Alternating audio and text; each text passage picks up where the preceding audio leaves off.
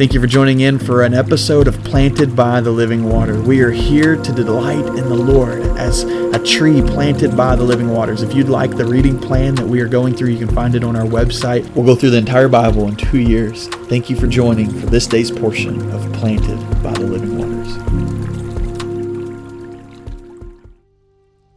As you read through the narrative of Scripture, there's this theme that you constantly see where God is dwelling with his people. And you see it even as they're led out of Egypt. He leads them by a cloud by day. And that's his presence. And they were to be led by the cloud. If the cloud left, they were to pick up and leave. If the cloud settled, they were to settle.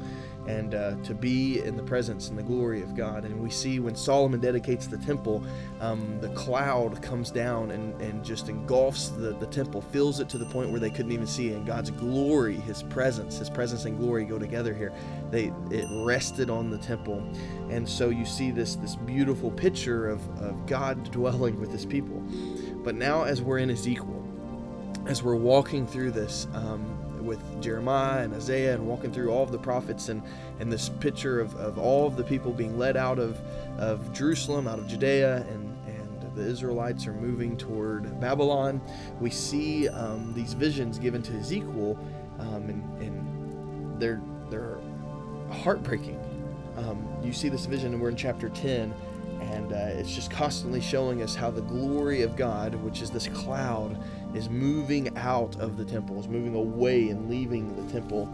And there's this it comes to a climax there in, verse 18. It says, "Then the glory of the Lord, this cloud, moved away from the threshold of the temple and stopped above the cherubim. The cherubim lifted their wings and ascended from the right from the earth, right before my eyes."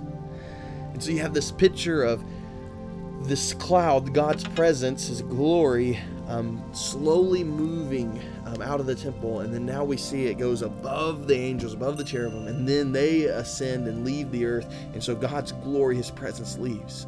And I want you to just understand the depth of that here they are all through Scripture. We see this glory of God dwelling with his people, and now his presence just leaving, just departing.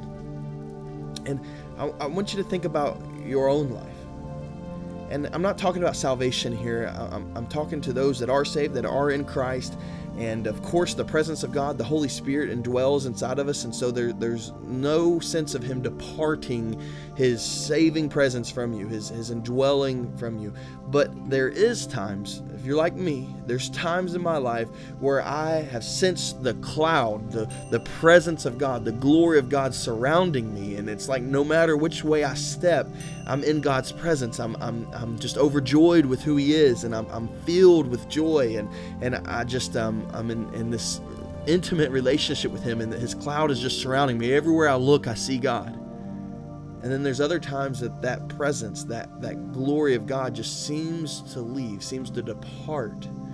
And then it's like no matter where I step, I'm dealing with anger or sadness or not feeling like I see God anywhere, not hearing from God. And it's like everywhere I turn, I can't find God. And there's times in my life where I've experienced both of this, where his glory and his presence is all around me, and then it seems like it's departed. Although I know I'm in Christ, that the presence of God, the Holy Spirit's inside of me, there's still a sense of this cloud, this presence, this glory of God surrounding or not surrounding. And ultimately it comes down to my obedience in him. Am I walking with him? And is my fellowship with him good because I'm following him and walking with him? I'm dying to self and living out Christ, or am I focusing on myself? And that's the reality of it, is when I die to self, I decrease and God increase. Then all of a sudden that cloud surrounds me and I see him everywhere.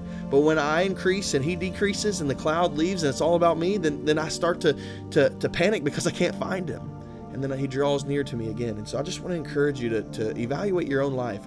Are you living in a time right now where the cloud is surrounding you, where the presence of God is around you wherever you look? Or are you in one of them dry spells where you look everywhere and you can't find him and you can't hear him?